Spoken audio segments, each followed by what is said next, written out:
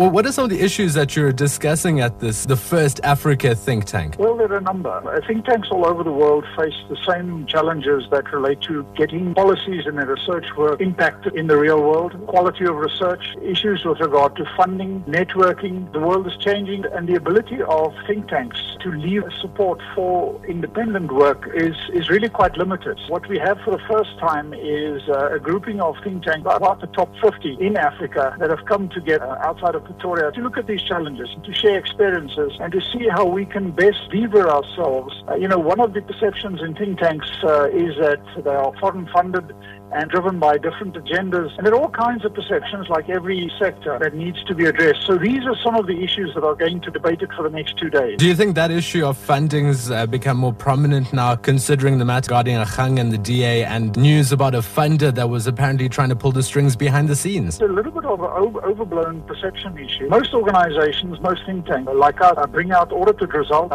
and we are audited to the highest. And therefore, in our case, and I think this is the majority instances in Africa, sources of funding are entirely transparent. We cannot build confidence with partners if we cannot in detail explain where we get our money from and how we use it. The think tank business, if you want to use that term, think tanks are either funded by their own government, by foreign governments, or by foundations. These are really, some do a little bit of consulting work, but these are really the main sources of funding. And it is a global business. It's a growing business run by men and women who really have a calling, a wish to make a change in life, and prepared maybe to step out of academia, to step out of the policy world, to undertake a little bit more of policy analytical approach.